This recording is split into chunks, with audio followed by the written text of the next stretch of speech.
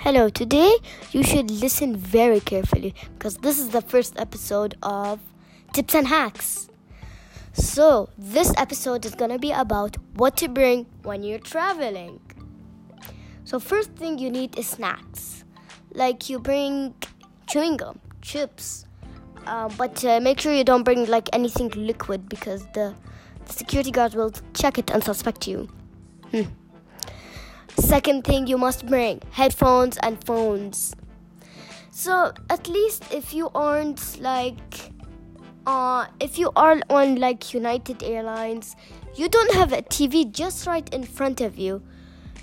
You bring your phones only. So you have to bring your phones so you can get entertained. Okay.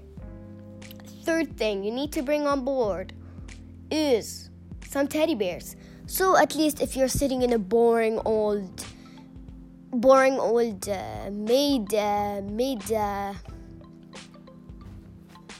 made cotton seat and leather, whatever it is, you need a teddy bear or a pillow. Gosh, why am I so crazy? Oh, because you should be comfortable in your seat, not just laying around like rubbish.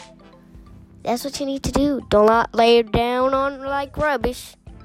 Okay, number four. You need to bring your homework. Because, see, it's really important to do your homework. Literally, we don't do homework. It's summer vacation, but if you're traveling on school days, you should bring your homework. And you do it in your hotel or do it on the plane. That's what Joshua said. That's what you said. Oh. Number 5. You should bring your jigsaw puzzle. Just kidding. You should bring your flashlight. But do not bring the batteries. Put them in the separate bag. Separate bag. You should put them in the separate bag. Separate bag. Separate bag. I don't know why I'm just crazy. Okay. Number 6. Number 6 is really, really needful. So we're going to cancel 10 because 6. We need 6. Number 6, the last and only. You need to bring neck pillows. That's what you need to bring.